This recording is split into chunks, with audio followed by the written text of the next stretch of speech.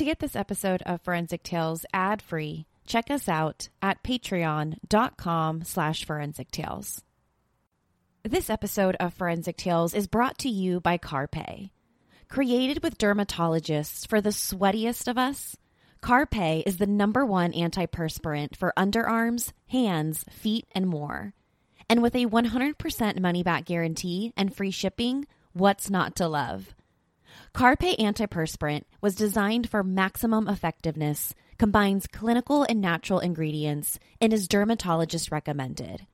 Not sure which CarPay solution is right for you? Go to mycarpay.com right now to take the quiz to find out which CarPay product is right for you. Whether that's sweaty hands and feet, CarPay has a solution to help you stand up to sweat. To shop today, visit mycarpay.com. That's mycarpay.com. CARPE. Life can get sweaty. CarPay keeps you dry. Forensic Tales discusses topics that some listeners may find disturbing. The contents of this episode may not be suitable for everyone. Listener discretion is advised. It was a peaceful winter night in Aurora, Colorado. A woman arrives at home full of life. Only one more night, and her lover will be next to her. She parks in her garage. She opens the car door. A malicious hammer smashes her head.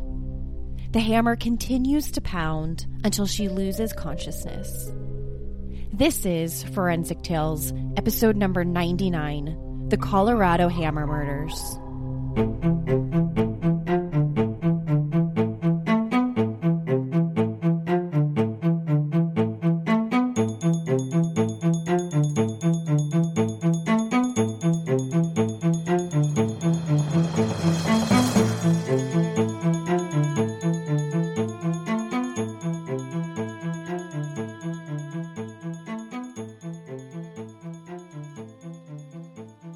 Welcome to Forensic Tales. I'm your host, Courtney Fretwell Areola.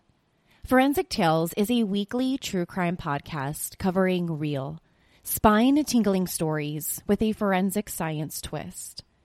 Some cases have been solved with forensic science, while others have turned cold. Every remarkable story sends us a chilling reminder that not all stories have happy endings. Sharing true crime stories isn't just about the story themselves. It's about getting justice for the victims and their families. True crime helps hold criminals accountable so they can't continue to cause us harm. This show serves as a megaphone to expose the heinous acts of sadistic individuals. As a one-woman show, your support helps me find new exciting cases, conduct in-depth, fact-based research, produce and edit this weekly show. For supporting the show, you'll get early access to ad-free episodes, exclusive merchandise not available anywhere else, bonus content, shout-outs in episodes, and priority on case suggestions. Before we get into this week's case, I want to give a huge shout-out and thank you to this week's newest patrons of the show, Rachel and Krista D. Thank you so much, Rachel and Krista. To learn more about supporting Forensic Tales, consider visiting our Patreon page at patreon.com/Forensic Tales, or by simply clicking the support link in the show notes. You can also help support the show by leaving us a positive rating with a review. Now, let's jump right into this week's case. In January 1984, murder arrived in Colorado for a 12-day stay. Over 12 long days, the cities of Aurora and Lakewood, Colorado, were terrorized by a real-life boogeyman. His MO was horrifying, yet simple and effective. He targeted strangers, he raped women and children, and then bludgeoned them to death. But just as quickly as he arrived in Colorado, the Hammer Killer mysteriously vanished. The Hammer Killer's first attack happened on January 4th, 1984 in Aurora, Colorado. The city of Aurora sits right outside of Denver and is known for its cultural food, artistic exhibits, and relaxing atmosphere. Of course, decades later, Aurora, Colorado will be known for the 2012 Century 16 movie theater mass shooting location. But back in January 1984, Aurora, Colorado was a good, safe place to live.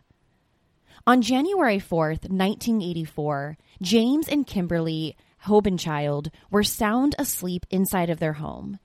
The young couple had recently married in August of 1982 and were looking forward to starting their lives together.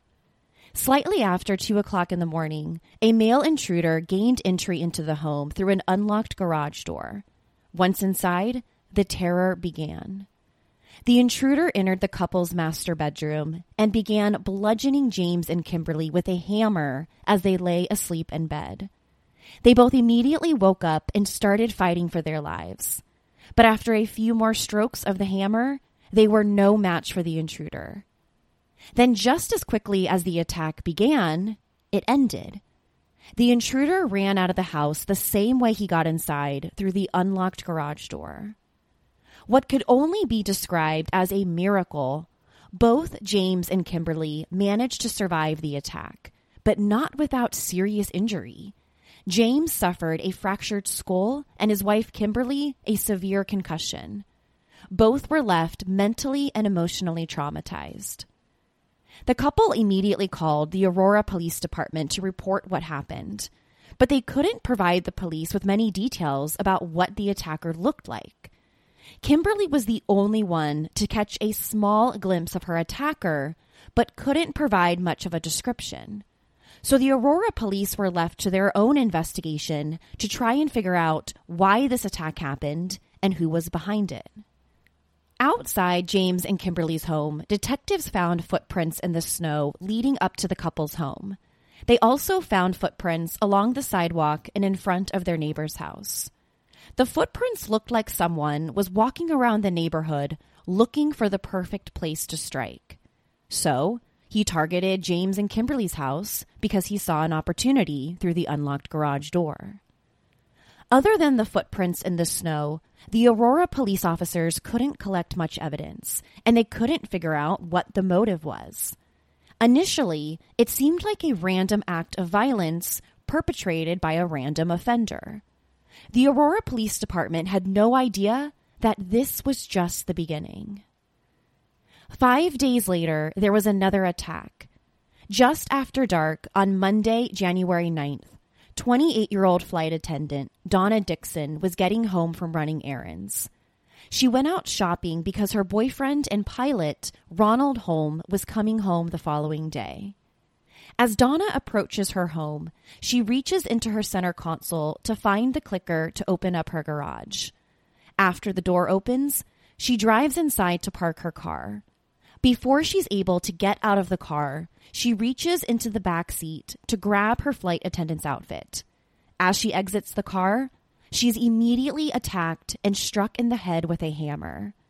The sheer force sent her flying back into the driver's seat, and her head hit the steering wheel. After being struck several more times with a hammer, she eventually loses consciousness and slumps over onto the passenger seat. The next thing that Donna remembers is waking up completely naked inside her garage. She has no recollection of what happened or even why she's naked and bleeding in the first place. The last thing she remembers is coming back from the store, parking her car in the garage, and that's it. After several confusing minutes, she somehow manages to get to her feet and get inside her house. But instead of grabbing the phone and calling 911, she's still in a complete daze and decides that instead of calling 911, she's going to go upstairs to her bedroom where she falls asleep. Almost 24 hours later, around 8 p.m. the following day, her boyfriend Ronald Holm arrives home from his business trip. When he arrives at the house, he knows something is terribly wrong. He sees blood inside of Donna's garage. Her car is parked there, and all of her possessions are lying on the ground. Her purse, her clothes, everything. He rushes inside and runs upstairs to see if he can find his girlfriend. He discovers Donna naked, lying in the fetal position, groaning in her bed. He also sees that her skull has been crushed on one side. He quickly grabs the phone and dials 911. The paramedics arrive within minutes. As paramedics rushed Donna to the hospital, the police began their investigation. The first key piece of evidence the police discover is the hammer. Right there inside of Donna's car, on the passenger seat, they find a hammer, which is strange. It's not very common for killers to leave behind their murder weapon. Leaving behind a murder weapon means that investigators can test it for DNA and trace evidence. So Aurora police officers were scratching their heads about why whoever did this would leave the hammer behind. Was this some sort of sign, or did the killer simply forget it? The police dusted the hammer for fingerprints. The hope was that they would be able to lift a print and trace it to a suspect. But the police couldn't find a single fingerprint anywhere on the hammer. It was pointless. Based on what the investigators observed, they believed he pulled her out of the car after the attacker struck Donna in the head with a hammer. He then proceeded to take her clothes off and sexually assault her. After the sexual assault, he probably was left thinking that Donna was dead or she was about to be dead. However, when he decides to leave, thinking that Donna is probably dead, he accidentally left behind the hammer on the passenger seat. Now, besides a bit of cash missing from Donna's wallet, nothing else seemed to be stolen. Her clothes were still there. She had jewelry. She had her purse. So because the intruder only stole a little bit of cash, the motive in this case didn't appear to be a robbery. Instead, the motive appeared to be far more sinister. After several extensive surgeries, Donna survived the attack. The doctors believed that because she lay on the cold garage floor for as long as she did, she ended up saving her own life. The cold floor and freezing Colorado temperatures that night may have kept her from bleeding to death. Like James and Kimberly, it was a miracle that she was still alive. But surviving didn't come cheap. When Donna finally regained consciousness and woke up in the hospital bed, she had to relearn how to do everything. Doctors described her mental capacity after the attack as, quote, the mentality of a 2-year-old.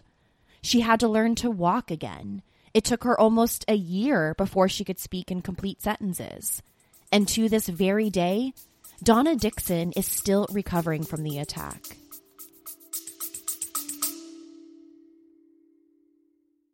Hi, this is Ross, the host of Smells Like Humans, a show about interesting and quirky human behavior. We bring humor, empathy, and warmth to topics such as relationships, dating, work, self-compassion, weddings, phobias, aging parents, travel mishaps, death, and many more. Ever wonder what happens at a cuddle party? We talk about it. Free-range kids in restaurants? We've got some thoughts. Bedtime stories for adults? We're on it. Light, fun, unscripted conversation and personal stories. Please join us by clicking the link in the show notes.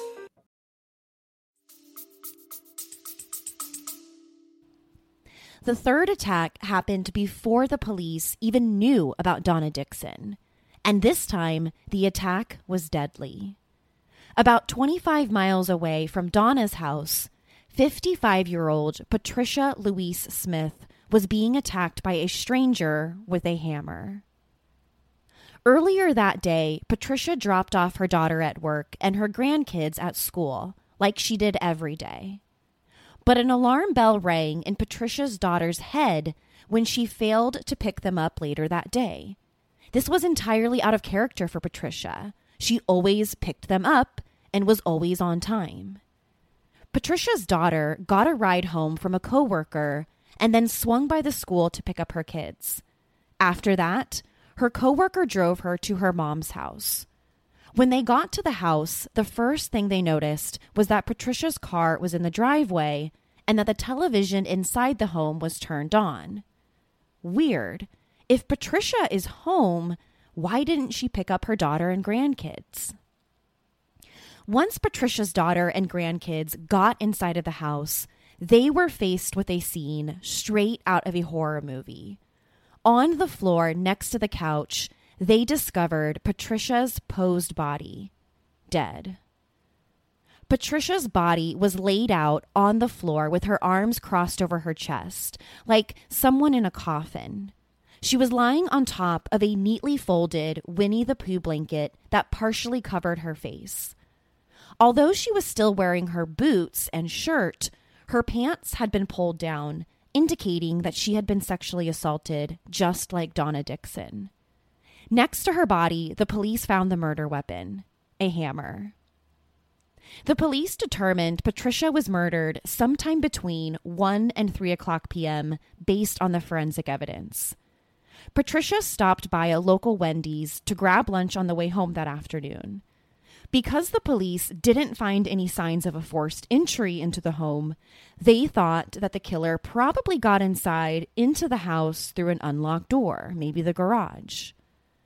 Like the earlier attacks, robbery didn't seem to be the motive. The only thing missing was a couple of jewelry pieces that Patricia wore. Other than that, the house was left entirely untouched. There was a good amount of money found inside of her wallet. So again, the motive seemed to be far more sinister than just simple robbery. At this point, it was clear to the Colorado police that all 3 crimes were connected and likely committed by the same perpetrator. The intruder attacked all the victims with a hammer and left the hammer at the crime scene. In 2 of the incidents, the female victim was sexually assaulted, and the offender fled the area without leaving behind any DNA or fingerprints. He executed his attacks quickly and randomly. To the police, it didn't seem like he was stopping anytime soon. By the 4th attack, the hammer killer was getting more violent. A little over 25 miles away from Patricia Smith's house lived the Bennett family in Aurora. Deborah and Bruce lived with their young daughters, 7-year-old Melissa and 3-year-old Vanessa, on East Center Drive.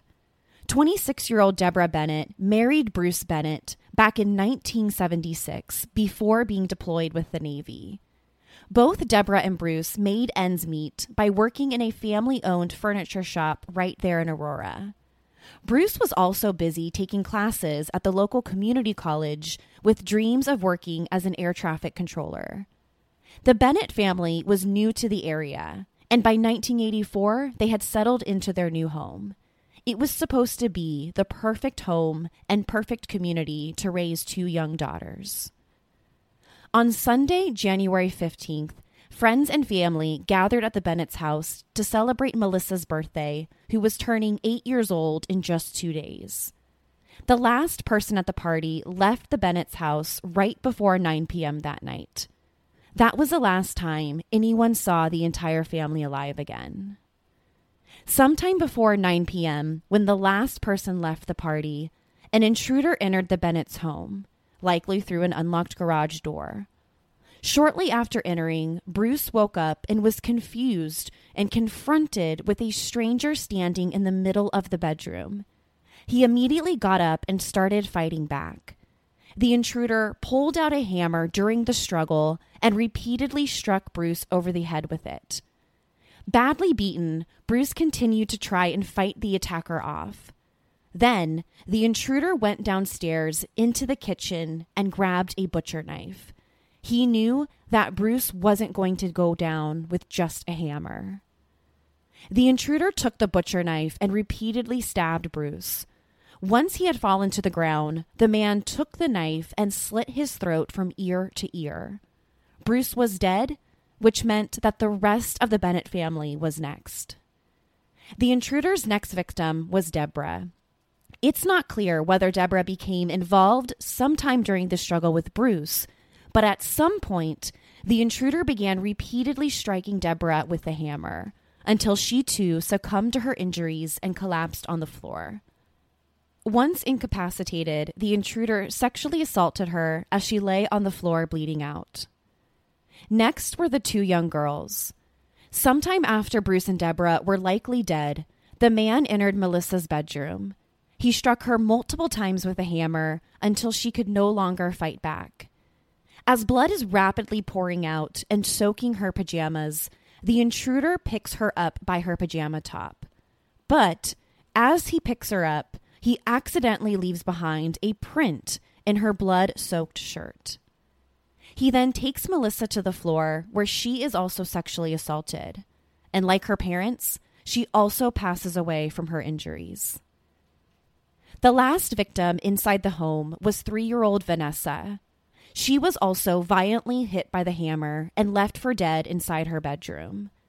The blows were so severe that one shattered her jaw and others fractured her skull. This is a 3-year-old little girl we're talking about. Once the intruder thought that Melissa was dead, he began making his way out of the home. On his way outside, he grabbed Deborah's purse and dumped it on the outside in the snow. He got rid of the butcher knife used to kill Bruce, but this time he took the hammer.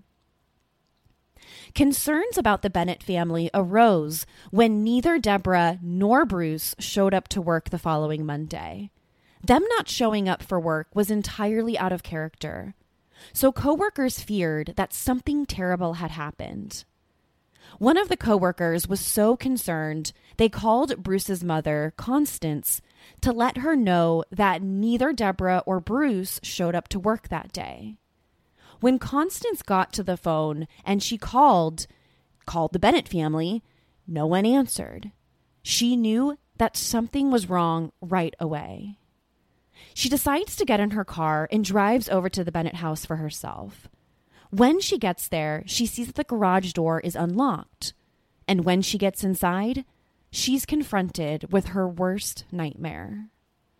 Bruce, Deborah, 7-year-old Melissa are all found dead. But wedged between her bed and the wall, the police find 3-year-old Vanessa clinging to life. She's badly beaten and barely breathing, but miraculously, she's still alive. Paramedics rushed her to the hospital, where she ended up surviving the attack. She is the only member of the Bennett family to survive. The Aurora police suspected that the Bennett family murders were sexually motivated. Evidence suggested that both Deborah and her daughter Melissa were sexually assaulted. Besides their clothes being pulled down, the police collected semen from both the carpet as well as a comforter in Melissa's bedroom. But nothing of value was stolen from the home, just like in the earlier attacks. The police didn't find any signs of a forced entry into the Bennett's home, again, just like the earlier attacks, and it looked like the intruder was just simply able to walk through the front door or walk through an unopened door, maybe the garage. The attack on the Bennett family confirmed that all of these attacks were connected. The police could link these crimes after discovering those footprints found in the Bennett's backyard, finding that they matched footprints found in Donna Dixon's garage. This meant that Denver had a serial killer on the loose, a serial killer who likes to target his victims at random and liked to kill with a hammer, sometimes leaving the hammer, sometimes not. Sometimes sexually assaulting them, sometimes not. After the Bennett family murders, the residents of Aurora were terrified. People began installing additional locks on their doors and setting up security systems because no one knew when or where he would strike again. But just as quickly as the attack started, they stopped. This episode of Forensic Tales is sponsored by Wild Gallery. With the holidays coming up, art can make for the perfect gift. Wild Gallery is an Austin, Texas-based gallery that showcases and sells art created by Native American artists. With multiple price points, you'll be sure to find a piece of art that is perfect for you. My favorite piece on the site right now is Brian Watula's Candy-Covered Teepees No. 2. A beautiful piece that depicts colorful teepees. You don't have to live in Austin, Texas to shop. That's because Wild Gallery ships art throughout the U.S., which means that you can buy directly off the website. To shop today, visit wild.gallery. That's wild, W-Y-L-D. Or if you're in the Austin, Texas area, send an email to ray@wild.gallery to set up an appointment. Wild Gallery. This episode of Forensic Tales is sponsored by How to See a Man About a Dog. How to See a Man About a Dog by Samuel Knox combines darkly comic short stories, powerful poems, and pulp fiction prose to create a heartbreaking and hilarious journey that readers will not soon forget. Written over 11 years, this work is an emotional tour de force that searches for light in the darkest corners of modern life. Read How to See a Man About a Dog, Collected Writings by Samuel Knox for a surreal, horrifying, and ultimately illuminating experience. The ebook is available right now on Kindle and Kindle Unlimited. You can also snag a print on Amazon, the Book Depository, and more. How to See a Man About a Dog by Samuel Knox. Get your dose of surreal prose and poetry with this dark comedy collection. 12 days after the Hammer killings began, they abruptly ended. After murdering the Bennett family, the killer seemed to move on, or at least moved out of the Denver area. After the Bennetts, the killings completely stopped. People began wondering, was the killer dead? Was he arrested on some other criminal charges? Or was he simply waiting for the right time to strike again? In the days, weeks, and eventually months following the murders, the police received very few leads in the investigation. Investigators also had very little forensic evidence to go on. Besides some footprints found in the snow, they only had a small DNA sample that they got through semen found inside the Bennett's home. But when they ran the semen sample, the DNA sample, through CODIS, our national DNA database, it didn't match any known offender. So it was basically a useless DNA profile at this point. As the leads and tips came in, they were exhausted. And then eventually, the leads dried up altogether, and the 1984 Colorado Hammer murders became a cold case. Over the years, investigators kept working on the case and hoping that a suspect would be identified someday. The biggest piece of evidence they had was the unknown DNA sample from the Bennett's home. But without a match, they had no idea who the DNA profile belonged to or who their suspect was. It wasn't until 2002 that investigators moved the needle in the case. Almost 2 decades after the killing spree began, Arapahoe County prosecutors filed what is called a John Doe arrest warrant against the person responsible for the murders based on the DNA profile. A John Doe arrest warrant can be an incredibly helpful tool in cold case investigations. When prosecutors have a DNA profile but no CODIS hit, they can file a John Doe complaint to initiate prosecution and basically ask the court to issue an arrest warrant. Once the court issues the arrest warrant, this will then toll the statute of limitations and allow the investigators to continue investigating the case and not have to worry about the statute of limitations running out. Now, there is no statute of limitations on murder in the U.S. You can be arrested and charged with murder years and decades after the crime. But when it comes to sexual assault, there are statute of limitations in most, if not all, jurisdictions. These limits can vary from 1 year, 3 years, or even 10 years and beyond. So John Doe arrest warrants can be really helpful when it comes to sexual assault cold cases.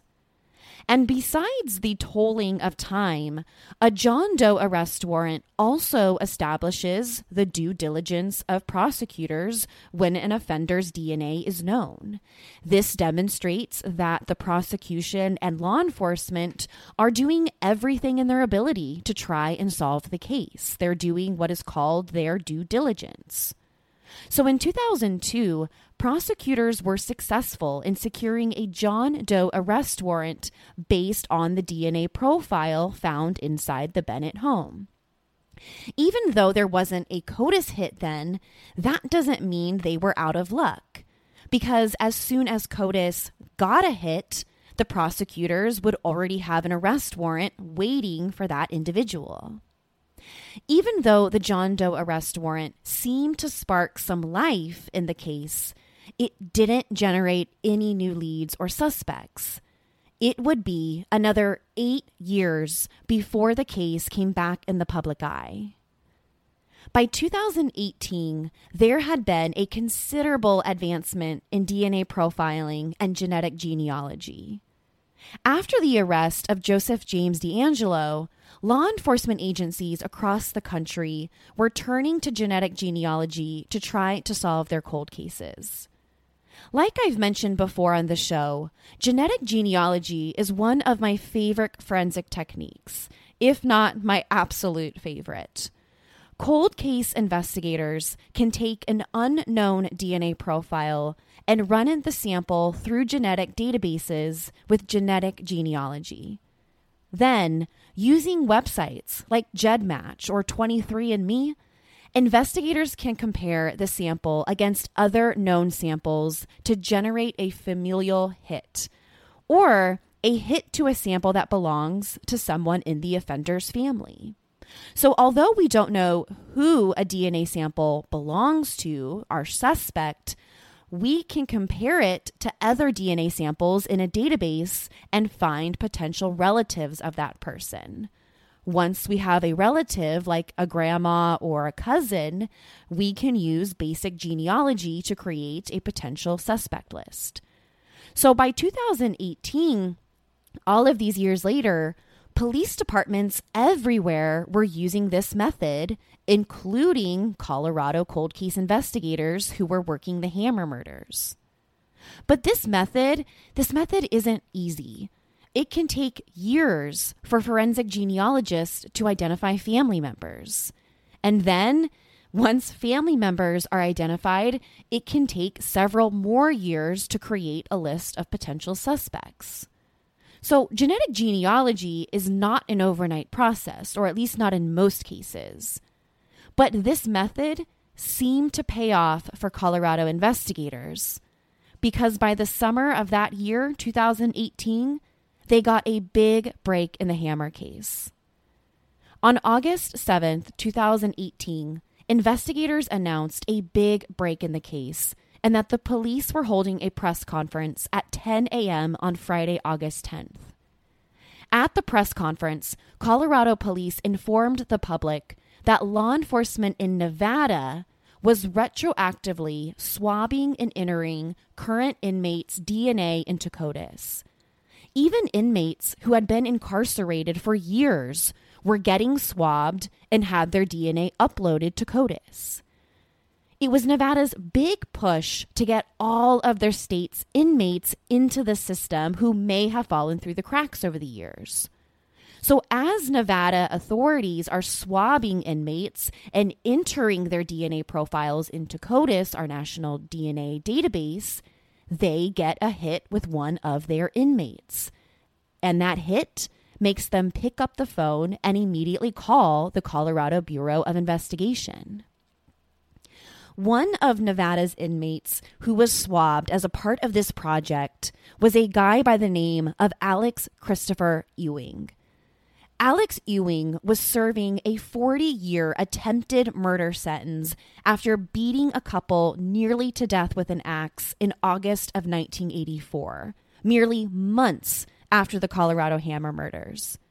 Yet, even though he was arrested and convicted in Nevada, his DNA was never entered into CODIS until this project, until 2018. So when investigators uploaded his DNA profile into the system, they were alerted about this John Doe arrest warrant. Ewing's DNA was a perfect match to the DNA left inside of the Bennett's home. And without a doubt, this meant that Alex Christopher Ewing was, in fact, the Colorado Hammer killer. On August 13th, 2018, Ewing was charged in Jefferson County District Court with murder and sexual assault in the Patricia Smith case. He was then subsequently charged with 18 more criminal counts, including murder, attempted murder, and the sexual assault in the death of Bruce and Deborah Bennett and their 7-year-old daughter, Melissa Bennett. He was also charged with attempted murder for trying to kill then 3-year-old Vanessa, who did survive the attack. In August 2021, Ewing was extradited to Colorado to stand trial in Arapahoe County. The man responsible for the Colorado Hammer murders was finally facing justice nearly 37 years later. The prosecution's nail in the coffin at trial was the forensic evidence, the DNA sample collected inside the Bennett's home. The prosecution told the jury that without a doubt, the semen collected on the Bennett's carpet and on Melissa's comforter was a perfect 100% match to Alex Christopher Ewing. After several days of emotional testimony, a Colorado jury found Ewing guilty of murder and he was sentenced to life in prison. It was an incredibly emotional moment for the victims, as well as the community, almost 40 years in the making. Because of this guilty verdict, Alex Christopher Ewing will likely spend the rest of his life behind bars. Ever since the Colorado Hammer killer was identified, criminal profilers and forensic psychologists have tried to explain how and why someone decides to commit random violent crimes.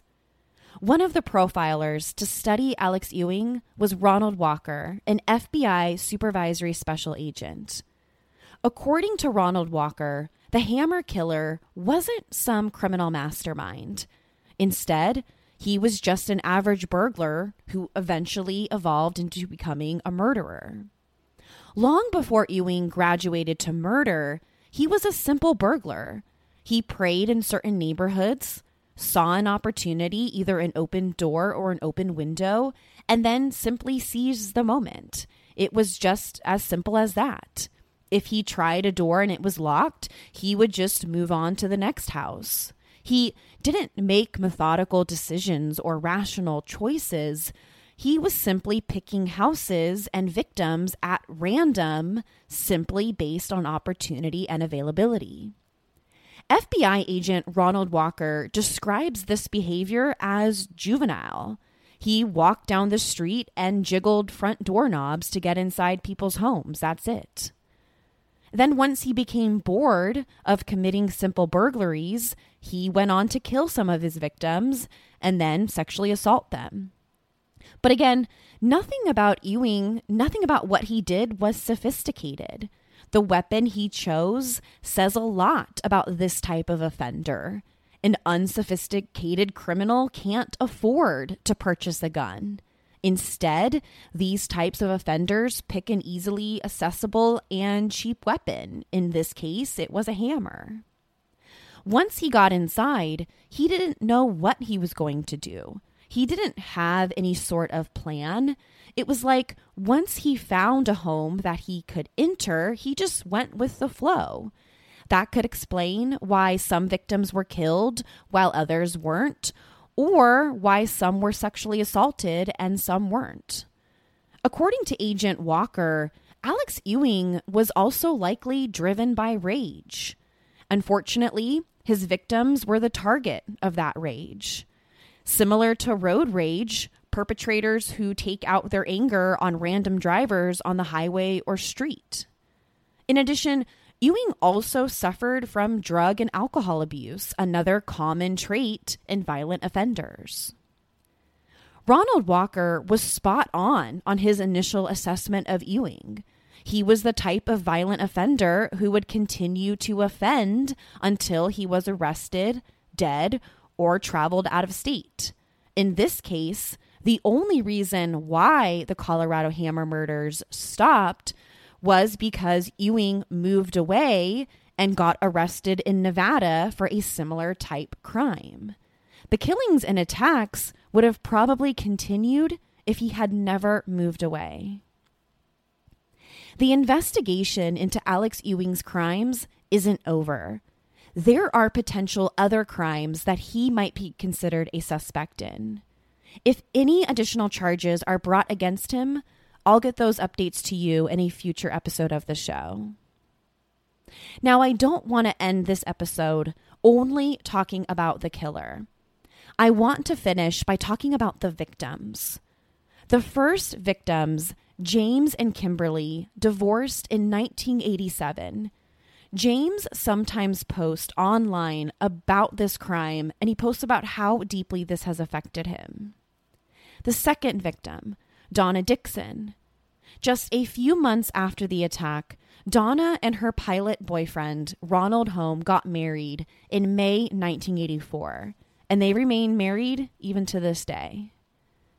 Patricia Smith, a loved mother and grandmother who was senselessly killed at only 55 years old. Finally, the Bennett family. The only member of the Bennett family to survive that day was the youngest daughter, who was only 3 years old at the time. Although she survived the attack, she was left with permanent disabilities and injuries. Plus, she now has to live with the fact that someone brutally murdered her entire family. The 1984 Colorado Hammer murders has encouraged many states to improve their DNA collection process and participate in CODIS. If every state improves its DNA collection laws and practices and actively participates in CODIS, there's the potential to uncover many more suspects in other cold cases. These practices can also bring justice to crime victims quicker. The victims and their families suffered enough. The least we can do is implement the proper systems, so no family ever has to wait 40 long years for justice. They deserve better. We can do better. To share your thoughts on the 1984 Colorado Hammer murders, be sure to follow the show on Instagram and Facebook at Forensic Tales. Do you think that states should have standardized DNA collection practices? And what do you think about requiring every law enforcement agency to participate in CODIS?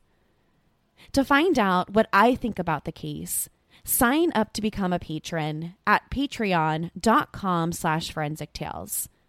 After each episode, I release a bonus episode where I share my personal thoughts and opinions about the case. To check out photos from the case, be sure to head to our website, forensictales.com. Don't forget to subscribe to Forensic Tales so you don't miss an episode. We release a new episode every Monday. If you love the show, consider leaving us a positive review or tell friends and family about us. You can also help support the show through Patreon. Thank you so much for joining me this week. Please join me next week. We'll have a brand new case, a brand new story to talk about. Until then, remember, not all stories have happy endings. Forensic Tales is a Rockefeller audio production. The show is written and produced by me, Courtney Fretwell Areola. For a small monthly contribution, you can help create new compelling cases for the show, help fund research, and assist with production and editing cost.